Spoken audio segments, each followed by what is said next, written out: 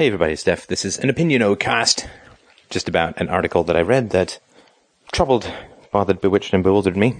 So this is from Maclean's magazine, quality Canadian publication, August 2nd, 2010.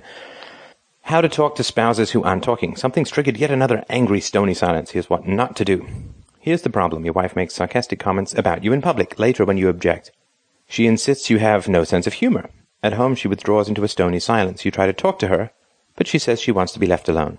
If this infuriates you and makes you want to scream or file for divorce, psychologist Robert Ney has some advice specifically for people living with angry romantic partners. Sarcasm and stony silence are just as much anger issues as yelling and name-calling, says Ney, who's been helping couples deal with anger for 30 years.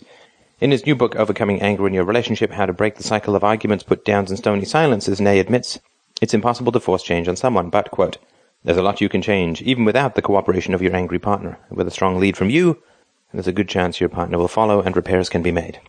He points out that you wouldn't let a shop clerk yell at you and call you names, quote, but when it's the person you love most who imposes his anger on you, it's easy to get roped into trying to compensate, ride it out, and extend empathy. The trouble is by doing so over and over, you signal to your partner that hostility, yelling, name-calling, and sarcasm are fine with you. When you make changes, he writes, your partner is faced with a dilemma. Keep doing the same old thing without getting the same old reaction from you, or change. You cannot control your partner's decision, but you will immediately feel better about your own life. To break the cycle of stony silence, a form of passive aggression, Ney advises, quote, stop making heroic efforts to figure out what your partner wants. If your partner says, I don't really want to talk, or I'm not hungry, take it at face value and try not to become a mind reader, asking questions like, are you mad at me? And do you resent something? Counter-withdrawal isn't a good solution either, says Ney. Instead, quote, let your partner experience the logical and natural consequences of his or her passive tactics. So he says, don't psychologize and blah, blah, blah. If your partner resorts to yelling and name-calling in the heat of an argument, don't yell back thinking two can play at this game. You will only end up with the empty post-argument feeling of regret. What's more, yelling back allows your partner to feel justified. Quote, you clearly have a problem with your anger too. If your partner is standing and yelling, invite them to be seated. This immediately reduces the physiological tension. If the other refuses, you sit and say, I really want to hear what you have to say, but I wish you would sit so that I can relax and just listen. When your partner's voice escalates, bring your voice lower, advises Ney, and try to, quote, agree quickly with anything you can agree with to take the wind out of the other's sail. You don't have to agree with the specific allegations, he says, but try to agree in principle to something. For instance, you could say, quote, While I don't agree that I never call mom and dad, let's not quibble over that. I do agree with your main point that we should try to do more for them. Don't apologize just to end the conflict. Quote, this will only solve your problem for a short while. In the long run, you have just humbled yourself just to keep the peace, clearly undermining your self-esteem and right to be heard.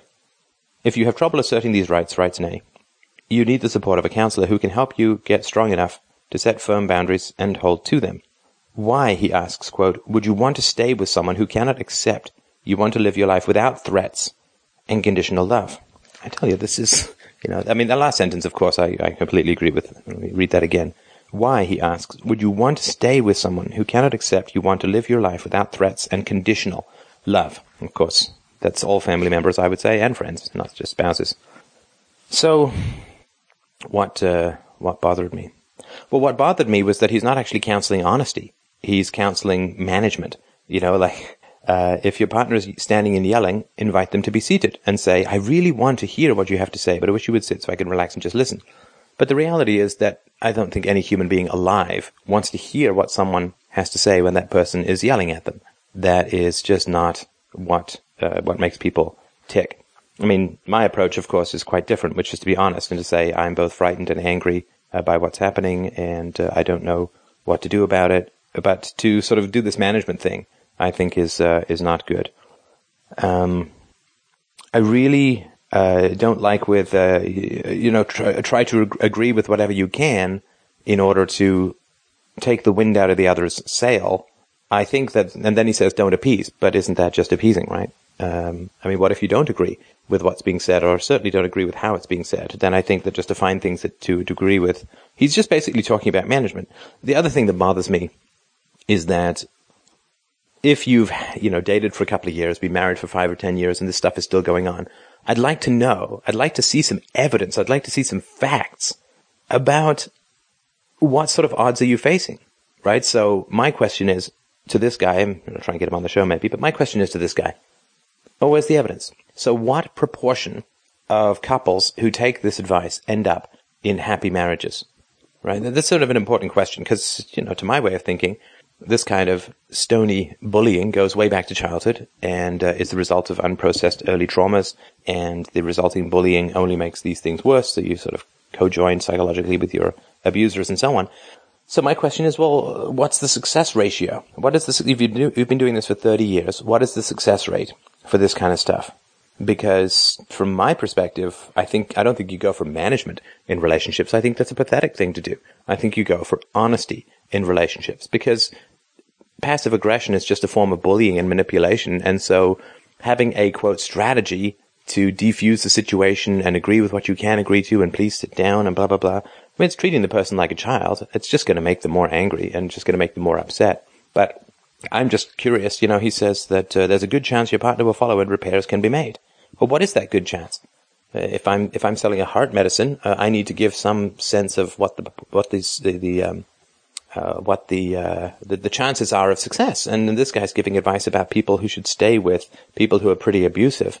And so what's the success ratio? And he also doesn't talk about the downside, right? And this is the problem as well, right? So he doesn't say, look, if you stay with this person and it doesn't work out, then you've just dropped another couple of years into an abusive relationship.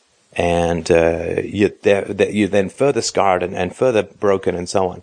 And that is, they don't talk about the downsides.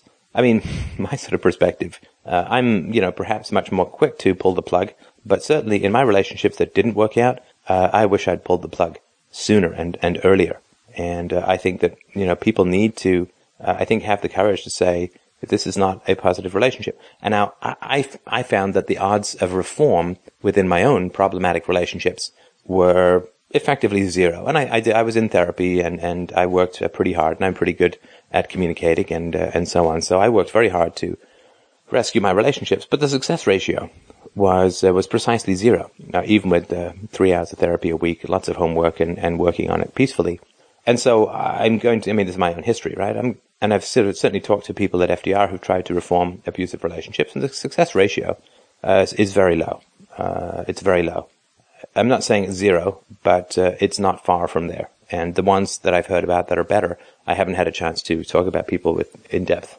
Further, so this guy doesn't give any odds of success. He doesn't counsel honesty and vulnerability. He doesn't give you the downsides or the risks. And he basically says here, why would you want to stay with someone who cannot accept you want to live your life without threats and conditional love? So what's your time frame? This is the other thing that is important. So what's your time frame? Do you try this for 3 months? And if it doesn't get better, does he then say, well, then you should think about getting a divorce, or you should think about breaking up with this person, because 3 months is ample time for someone to change, or 6 months, or whatever. But he just gives you these strategies.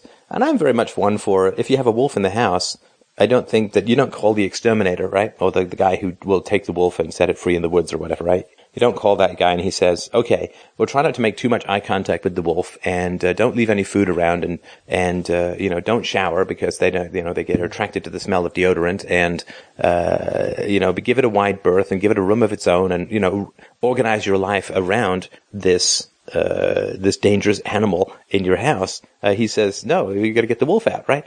And so this guy is saying, here's how you can manage this difficult, dangerous, and somewhat abusive person in your life. But it doesn't explain the downside. He doesn't give you the odds of success. And is it too much to ask that if you're saying to people you should not leave abusive relationships, but you should attempt to manage them? Is it too much to ask to say that I'd like to know what my odds are of success here? If the odds are 5%, that's one thing. If the odds are 90%, that's another. And the fact that he doesn't have odds that have been provided, to me, is pretty telling. And I think it tells you a lot about the state of psychology, the state of people's relationships, and the state of empiricism in this area.